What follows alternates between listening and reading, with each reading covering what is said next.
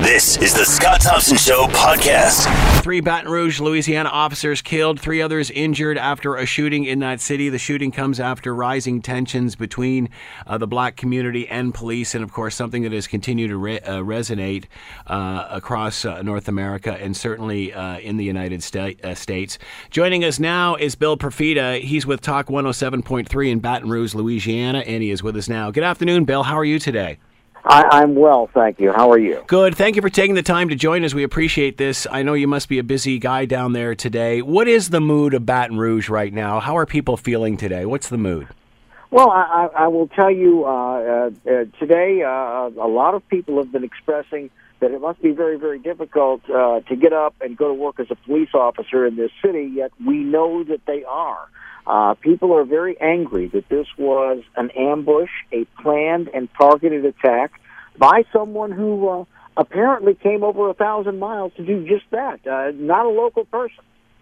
How do you explain that? What can you tell us about the shooter? Well, this man who was killed by return fire at the scene, we are now finding out that he is an honorably discharged Marine. He rose to the rank of sergeant. When he came out of the Marine Corps in 2010, he kind of developed this alter ego online as a militant activist. He had posted a lot to YouTube and talked about killing police officers. I do think that there is some sort of an organized movement, very loosely organized, that agendizes these people, much like the lone wolf terrorist attacks, to go out and open fire on police officers. Our very best police agencies are working on this. Their intelligence people tell them that, yes, this was a premeditated and planned attack. The convenience store car wash combination where he attacked is very well known as a place where police officers come and write their reports in their computers. It's part of our community policing initiative that we've had for many, many years. So he had to have known that there were going to be police officers, sometimes multiple police officers, at that location. For all intents and purposes, it seemed like this guy was a pretty good soldier. I mean, as you said, his record was good. Any idea what happened? How did he become radicalized? Well, you know, that is something that everybody is looking into. The FBI is looking into it. Our state police is looking into it. The ATF is looking into it. And so far, the answer is we don't know yet. He had no kind of bad conduct reprimands or discipline on his Marine Corps record, yet immediately after leaving the Marines, he took on this radical persona. He also said that he wasn't affiliated with any particular group, that don't try to put a label on me. It is a very puzzling psychological profile at this point, but remember, we just started looking into him about 16 hours ago. We had heard comments and people saying that perhaps he had. What was his How did he feel about his military experience? That is unknown. None of his writings, none of his rantings on YouTube address that really. Is this about race, or is this about being anti-police, Bill? From what I have seen, and I will tell you quite truthfully, I've not had the stomach to watch all of the YouTube postings that are available right now, but from what I've seen, he targeted police specifically, but there is a very, very strong racial element in the sense of he firmly believed that police unfairly targeted African Americans in our society. What is the mood in Baton Rouge in regard to the relationship between the citizens and police? Well, you know, we have always had what I consider to be relatively good and relatively respectful relationships broadly across this community.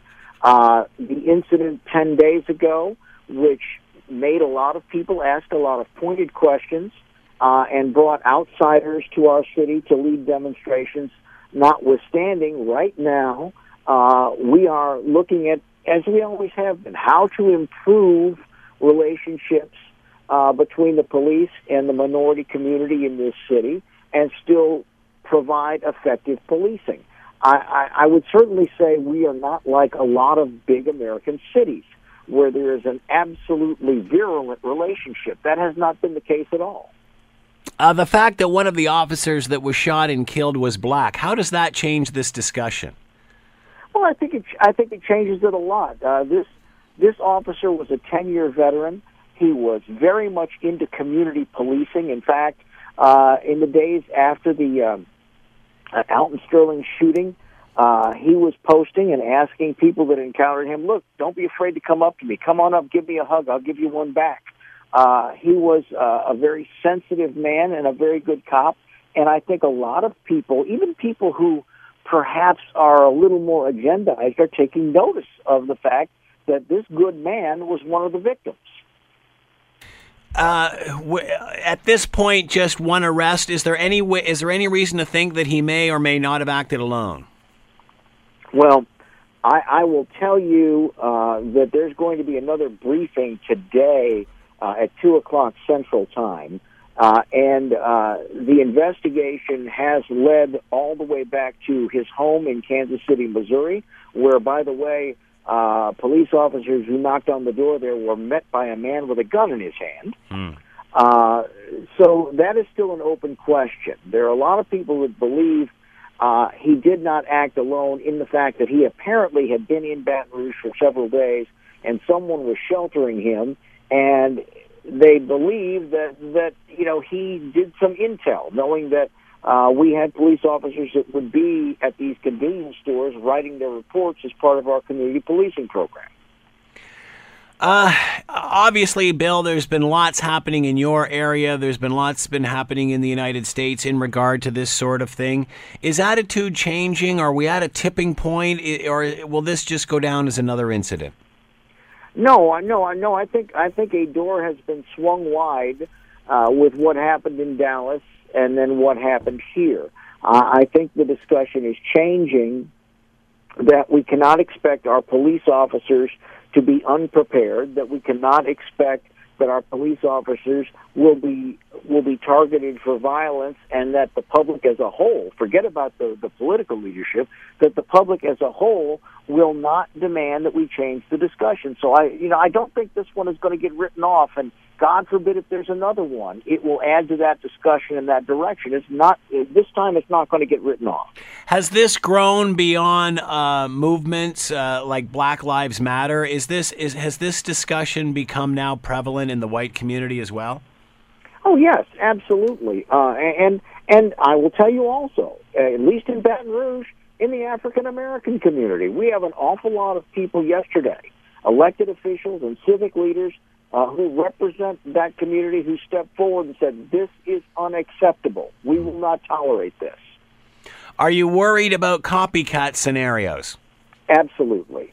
I think in this nation and in this world, if you look at things like these random violent acts, if you look at lone wolf terrorism, I think everybody who is breathing needs to have that not in the back of their mind, in the front of their mind. How do you think police officers in Baton Rouge are feeling today? They are grieving. They are grieving as individuals. They are grieving as a group. They are being extra vigilant. But you know what? What I've seen, and we during our program this morning, we talked to every police agency in our area. They are pulling together, and they are concerned about protecting the community today. They feel that's the best way to honor the fallen officers. Any reason, Bill, to think that this may escalate? Sure. Nothing concrete, but I just think it is the world climate right now. I think we have a lot of people that, as our sheriff said, have hatred in their heart, and when they see one person direct it in this way, then you have to worry that there will be another. And so, yeah, I mean, there is that possibility. not a probability, but there's always that possibility. Why do you, I mean, this is all over the world, Bill. Why do you think there is so much hatred right now? You know what? I wish I knew that. I really do. I just think that we have had a society that has tried to examine criminal acts from a very microscopic sociological perspective for far too long, and I think it's a forest for the trees type of scenario in a lot of ways. In the next week or so ahead, what can we expect, Bill? What needs to happen in Baton Rouge? Well, I think that we are going to honor our fallen officers. We're going to continue to pray for one sheriff's deputy, 41 years old, who is in extremely critical condition right now. He has had 2 surgeries, and we are going to do our best to pull everybody together. And that's all we can do, and it's all we should do. Bill Profita has been with us, Talk 107.3 in Baton Rouge, Louisiana. Bill, thank you very much for the time and insight. Much appreciated. Much appreciated. Our condolences go out to, of course, all the fallen victims here, and good luck to everybody in Baton Rouge. Well, thank you very much. It's been a pleasure.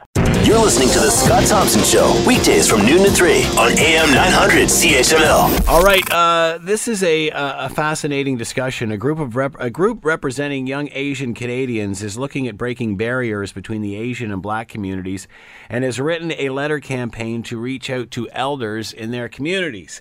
Now, we tried to get Ren Ito on. He was one of the organizers of this campaign and didn't get back to us in time, but we will certainly still try to follow this up with him.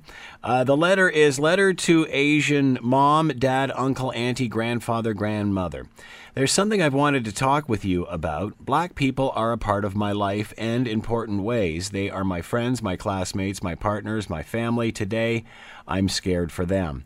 Even as we hear about the dangers that Black people face, our instinct is sometimes to point at the ways we're different from them and to shield ourselves from the reality instead of empathizing. When a police officer shoots a Black person, it's easy to think it's the victim's fault because we hear so many negative stereotypes about them in the media and at our own dinner tables. We face discrimination for being Asian in this country. Sometimes people judge us negatively because of our different accents or deny us opportunities because they don't think of us as leadership material. Many of our elders have not been able to practice their chosen professions because of their education from home was seen as inadequate. Some of us struggle with poverty. Some of us are told we're terrorists and made to feel unwelcome. The police don't regularly gun down our children and parents for simply existing to the same extent that they do with the Black and Indigenous peoples. Employers, landlords, and institutions also often treat us better than Black and Indigenous peoples. In fighting for our own rights, Black activists have led the movement for equality, not just for themselves, but for all as well. They've been beaten, jailed, and even killed fighting for many of the rights that Asians in Canada enjoy today. We owe them so much in return. We are all fighting against the same unfair system that prefers we compete against each other. Our struggles, while not all the same, are interconnected. I hope you join me in emphasizing with the danger and grief of all parents, siblings, partners, and children who have lost their loved ones to police violence. We're all in this together, and we cannot feel safe until all of our friends, loved ones, and neighbors are safe. We seek a place where everyone in Canada can live without fear of violence, racism, and discrimination. This is the future that I want. I hope you do too. That says the letter. And of course, as I mentioned, we tried to get the people from the campaign and even the letter writer on, but unable at this point. But certainly will continue to follow up with this. We're going to bring in Theo Sellis, a registered family therapist, president of Integrity Works. He's with us now. Hi, Theo. How are you today?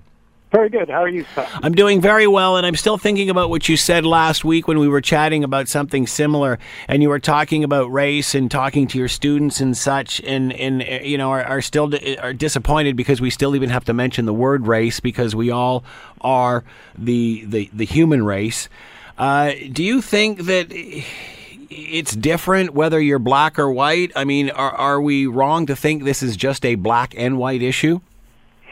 I think it's a human issue. I think the way that we've come to look at each other and categorized each other and made assumptions based on how people look is that's got to be a human issue that everyone joins in to address. So I don't think it is a black issue or a white issue or an Asian issue. I just think that that's a fundamental issue that we have to resolve as a singular race, as opposed to treating it as if it's a multi-race issue, which, you know, we've talked about is a fallacy. The idea that there's a number of different races and these races need to get along with each other better.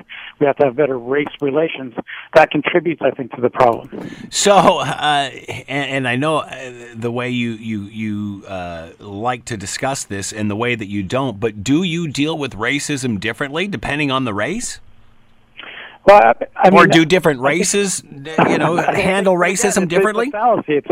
It's a place of non-beginning to say there is no such thing as a race, but do you deal with it differently depending on the race? Like it's a non-starting point. Do people who look a particular way, who have a particular pigment, who come from different places, tend to be hurt, harmed, discriminated against more than others? That's not. I don't think that's arguable. I think that's very true, and so we need to address that issue and make it very clear that this is all based on a great big fat lie. This idea of multi races, like, go back to my example with my students.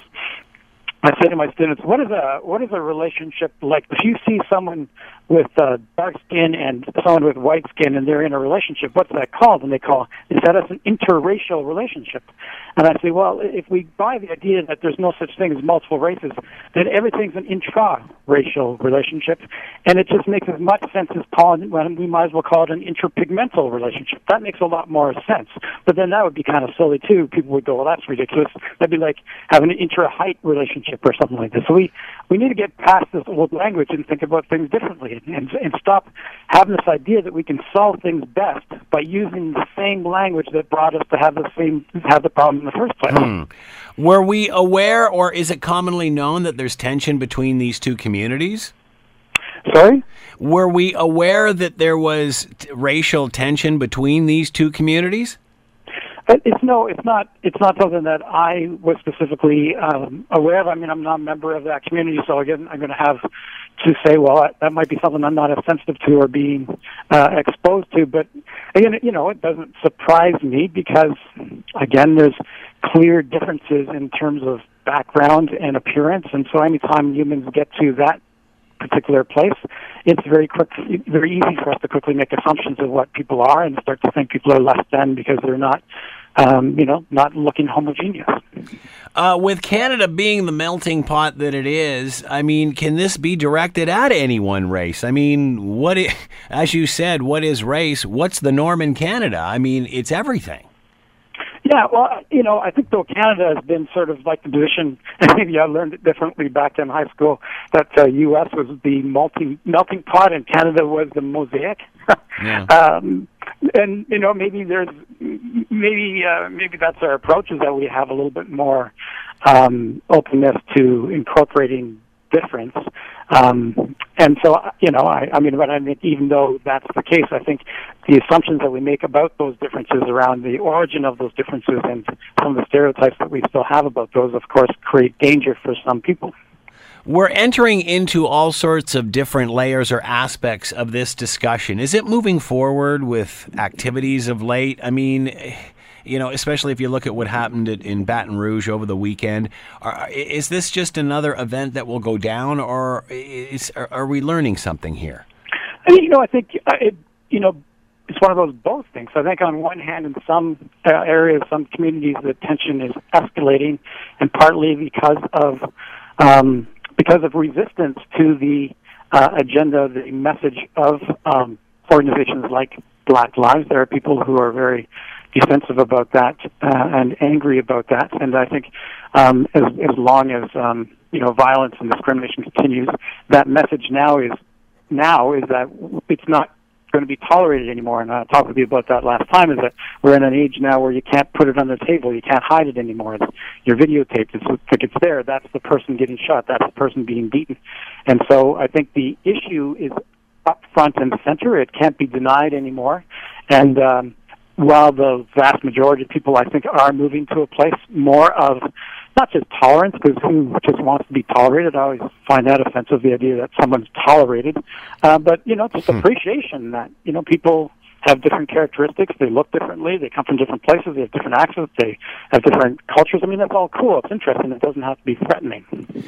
The situation that's happened in the United States in Baton Rouge over the weekend, one of the officers killed was black. Is this a race issue? Is this an anti-police issue, an anti-authoritative issue? Well, I think right now, given the sort of the public topic or the way things are framed, any time now that we can identify a specific, what we call, again, wrongly what we call, like race, anytime someone who is black is shot, I think it puts forward that agenda. See, that's another example. So I think because organizations like Black Lives have put that forward and said, look, this is what's happening. A lot of us are getting hurt. A lot of us are getting killed. Something needs to be done. So anytime now that someone who is black gets shot or hurt, then that becomes part of that sort of racial narrative. Do you think that the rest of us who are not black understand what the black community has to go through, what they experience or what can experience in some scenarios?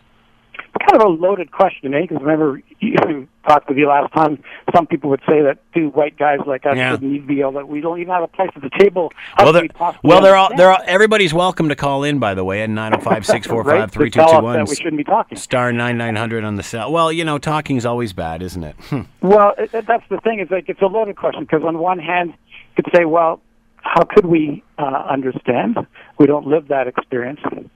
But then we create walls like that about anything, right? Like we could say, you can't understand because this issue because you're not female or you're not that particular age or you don't have that particular sexuality or you don't come from that particular place, so you don't have a place at the table. You can't understand, So then what do? We then say, well, no one could understand except for people who look like you. But then that's kind of to me, that's sort of like almost like the opposite, but still the same, like making these assumptions about who can or who can't understand, who can relate and who can't relate.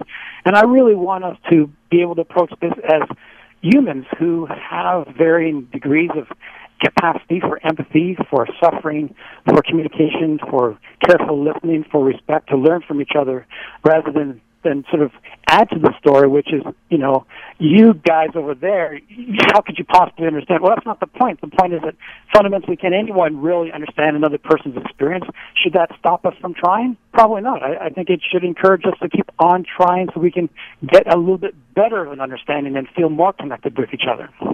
Is this about the individual's rights or for the greater good of the group? It seems that we're more concerned about ourselves lately than we are the survival of the species, the survival of society. Can you help me understand how you've come to that? Well, it seems that everyone is out for themselves or their own little piece of the planet, their little own piece of the hood, their little, and I guess we all should have a right to that. But there just seems to be a lot of hate in the world. There just seems to be a lot of unrest. There seems to be people aren't happy. Well, looking at this on a positive level, this group, this Asian community group that you've brought to our attention, who have written a letter to people in their community to reach out to people who are black and who they think may not be understood enough by them. I think that sort of speaks to the opposite, is that they're not just looking at themselves, they're looking at the experience of other people and wanting people in their community to reach out and understand others. So maybe that's kind of the opposite of what you're saying. Do we on an ongoing basis have to struggle with being selfish and egocentric and standing up for ourselves and as opposed to other people? Yeah, I mean, I think that's part of the sort of idea underneath the underlying concept of racism, and that we can make the case that we're more important than those people over there, and we can justify it by their appearance. So have we perhaps, we talked for years about whether it was gun violence and the mass shootings or whatever. Now it's certainly turned to a focus of shooting of police. Have we finally reached a tipping point where we're getting it and we're not just blowing off what we're seeing and making excuses. Examples of that, like you said, this letter that has been brought forth by the Asian community reaching out. Have we got to a point where we've realized, we can't go on this way? Yeah, I think so. I think that's part of the accomplishments of people who make life inconvenient for people in authority. And that's part of the whole protest. That's part of the value of organizations like Black Lives Matter, is that they refuse to allow this issue to just be kind of poo-pooed and sort of shoved under the table. They're forcing the agenda by saying we just simply won't tolerate it anymore. We just won't stand for it anymore. Whether people agree with all of their position or not, it certainly does have the value of putting the issue front and center for everyone to have to deal with. We were just talking to a talk show host in Baton Rouge, Louisiana, and he was saying for the most part, relations between the two communities, meaning police and citizens, black and white, has always been, pretty good. They haven't, it's been cordial, as he put it. Obviously, there has been an underlying issue, especially when you look at the history of the southern United States for a great period of time. How do you change that culture? How do police services in the United States change this scenario, this paradigm? So to change the culture of different communities that are sort of at war with each other? Yes. One moment, okay? What's a breath? Well, I think there's the idea that there are specific different communities, though, that we need to address. I always get a little antsy when I hear, the black community or the gay community or the police, as if we can make wild assumptions about everyone and the idea that they're all part of one community, so that we know who these people are, and we can kind of all lump them all together. I think, part of it, again, is this sort of separating ourselves by this kind of label or agenda or appearance. It's kind of like, again, look, we're all members of the same community. We serve different, police have different function for sure, but they live in this community. We are a community that we share. This is a human community, as opposed to these are all these different communities. Same thing as these are all different races, and we should learn how to get along with each other. I think that's part of the problem. We should focus more on our similarities, perhaps, than our differences. Sorry? Perhaps we should focus more on our similarities than our differences.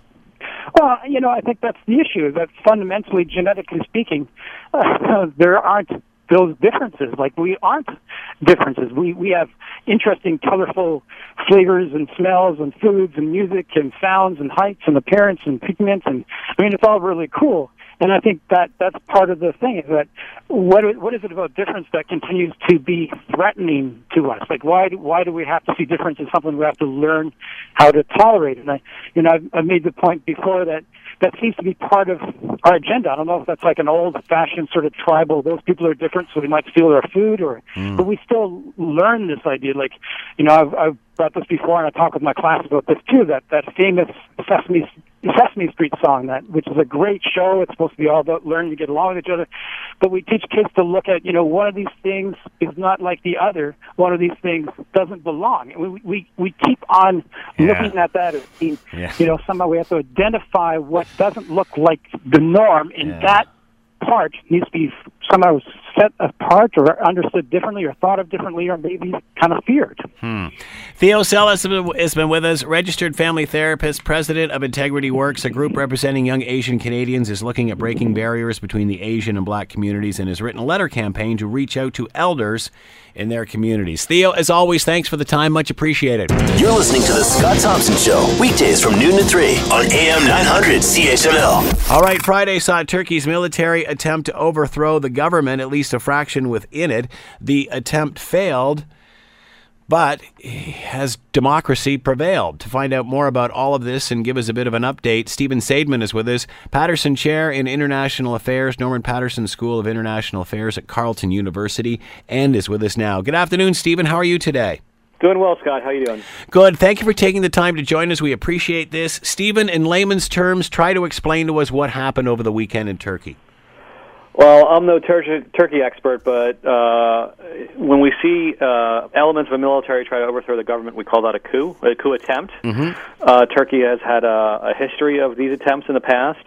What it looks like is that the plotters found out that they had been found out, that the intelligence service had figured out that there was a coup plot underway, and so they decided to act at that moment in time, which then helps to explain why the coup itself was poorly done, that they hadn't managed to capture the president or get enough support from other parts of the military.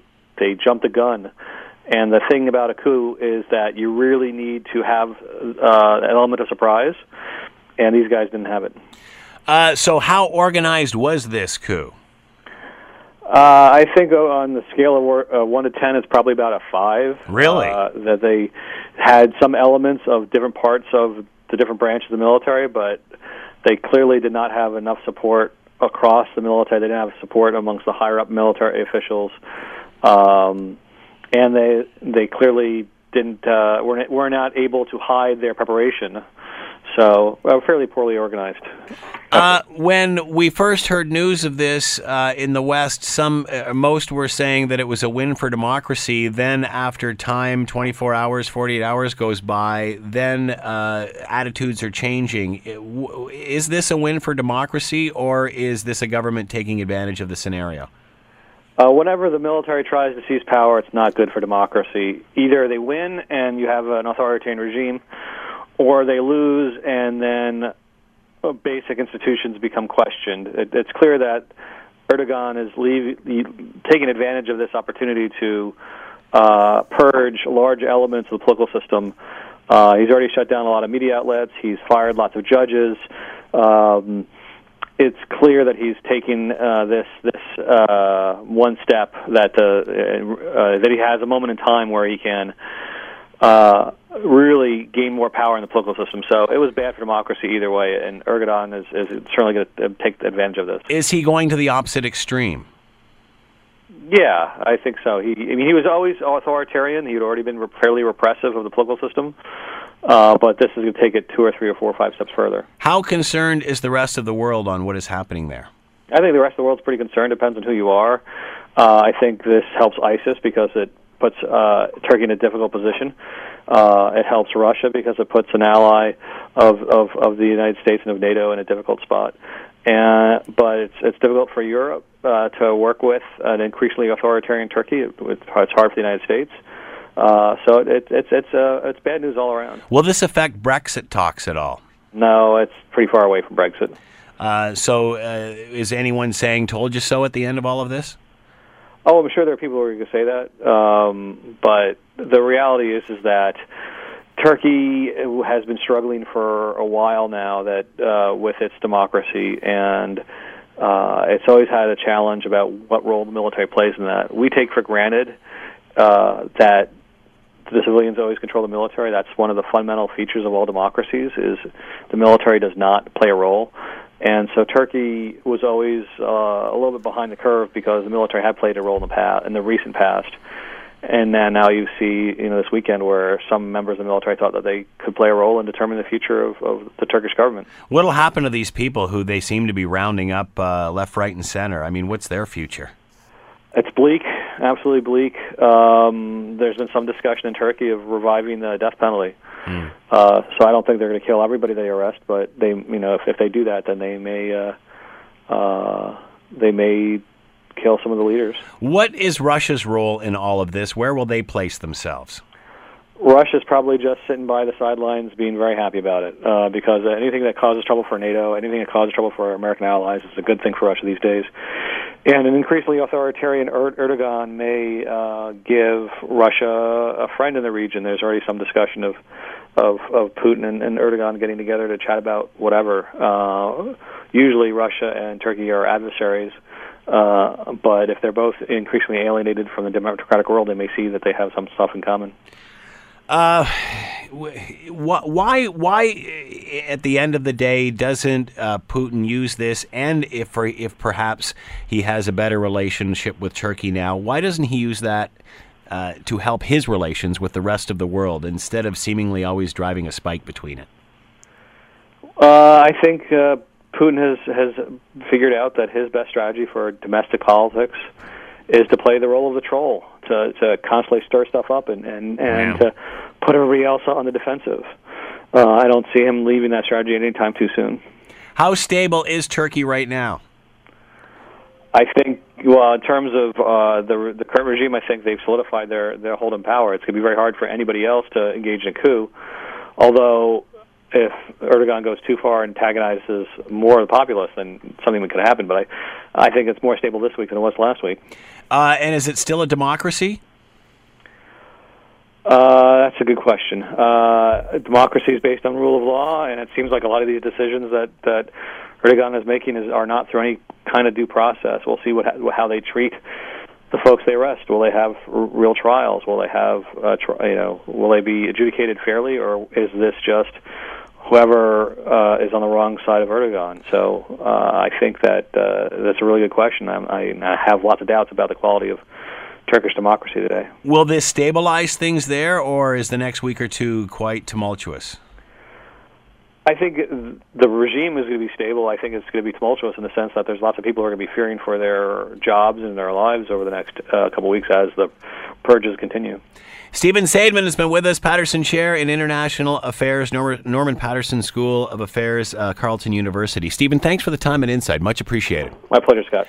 You're listening to The Scott Thompson Show, weekdays from noon to 3 on AM 900 CHML. Talking about Turkey and what happened over the weekend, and if the president is now taking advantage of the situation as a result of, crumbling the coup attempt. Joining us now is Besma Momani, CIGI Senior Fellow Associate Professor at the Basile School of International Affairs, and is with us now. Hello, Besma. How are you today? I'm doing great. How are you? I'm doing very well. Thank you very much for taking the time to join us. How stable are things in Turkey today? Closer to stable. Things aren't completely back to normal. Of course, Ankara is still not where it should be. It's clearly not safe enough for the president to feel that he can go back to Ankara quite yet. But I think most people think things are odd. Definitely there's some odd behavior going on. A lot of protests at night coming out in favor of democracy and against the coup. Of course, a lot of theories swirling around, and people are glued to the television set as more and more generals are being paraded on their TV screens as part of the dragnet of those that are being arrested. But I would say things are probably going to be under control in favor of the government in the coming days and weeks. How does this happen? Why the coup? Why the coup? Well, that's a big question. I mean, I guess basically the military probably assumes that this might be the timing to really take out Erdogan, who is a pretty unpopular leader by some accounts, even though he's got a really large following. And they felt insecure, both by some of Erdogan's policies vis-a-vis Syria and also internally. And so in classic coup sense, armies often react to these situations when they feel as though the country is in a mess and that they need to come in. Why is he unpopular? He's unpopular, basically one personality. He's a very arrogant man. He's this kind of person that screams when he talks, and he's shaking his finger. He can turn off a lot of people. I mean, doesn't have a lot of friends even in the world community. I mean, there's no warm and fuzzy relationship with a lot of people because he's not a warm and fuzzy guy. That said, I think there is a lot of movements and changes in Turkey that he's brought, a lot of conservative policies and ideas since he's taken over in 2002 that probably most Turks, or at least the way most Turks remember it, are really kind of brand new, and so there's a lot of kind of backlash on that. When news of this first broke and that the coup was defeated, many were viewing this as a win for democracy. Now people are sort of changing their tone, thinking that the president may be taking advantage of the situation. Has it got to that stage? Well, both are right. I mean, this is a win for democracy because coups are never good. And a coup d'etat, the last one, led to the arrest of, I think, 500,000 people. I mean, there's an enormous risk when you bring in a coup. And most Turks remember the last coup in 1980, or at least those old enough to remember. So no one really wants a coup, and if you look at the polls, only a minority, I think about 20%, say they favor a coup. But truth of the matter is, Erdogan is probably the most liberal Democrat you can find, and so he's going to take the country several steps back in that respect. And so it's kind of like pick your poison: go back 10 steps through a coup, or go back 5 steps with Erdogan, and that's where we're at right now. Why so popular yet so unpopular? Best of a bad situation? He's populist, but not popular. And so, think of what we got down south, right? This is a person that's got a following. I've seen, people cry when he talks and in his speeches. He has a way of drawing thousands and thousands into a crowd. He's got this, cultish adoration going for him, but at the same time, his personality, the things that he says, telling women to have 5, 6 babies and it's their national duty. I mean, things that you just don't say nowadays. So he's populist and he's popular, but I don't think that the vast majority of Turks, if they had to choose a leader, he would be their first choice. Is it still a democracy today? It's a democracy in the sense of course, the process of choosing your leader. It's free and fair, but of course, jailing journalists and invoking censorship, stopping social media because things are unfavorable. He took a doctor to court because he put a Facebook post of him that made him look in an unfavorable manner from the Lord of the Rings characters. And so, it's democracy, but, he does look like a dictator. He has quashed the coup. How does he move this forward? How does he turn this into a positive for himself? Does he just keep parading? Does he just keep parading people? He's turning it into a positive for himself, that's for sure, and he's arresting all of his opponents, particularly members of the judiciary who would stand in his way of future constitutional reform. So he's on a roll here in terms of trying to milk this for his own advantage. But, I think many would have hoped, as many of the Western countries are trying to tell him, is to take advantage of this moment by really embracing democracy rather than, frankly, going up, kind of doing what he's been doing in the past, which is continuing his very personal style of rule that offends everybody in their wake. How does this change an already unstable situation in that region? Well, I wouldn't put it in the regional context. It's a country of 80 million people, and it really can stand alone. But, of course, we just, I think, in the context of news today, we just hear too much about instability all over the globe, and so this is not a good thing. Turkey, of course, wants to be an international hub for travel. It wants to be a great place for tourism, which it is, and obviously this doesn't bode well for those two important sectors, so it's going to hurt for them economically, for sure. How does Putin and Russia play into this? Putin, interesting. Putin and him haven't had a great relationship. They disagree fundamentally on Syria. Putin is an ally of Assad, and Erdogan is committed to seeing him go. But they have actually had a warming of relations in the past 3 weeks, actually, where Putin and Erdogan met. They have long-standing business relations. In fact, Turkey buys almost all of its gas and oil from the Russians. So there's a lot of economic dealings there. But I would say the two personalities probably have a love-hate thing. Two dictators in a room is one too many. Good or bad for the world fight on terror? How does this position itself in all of that discussion?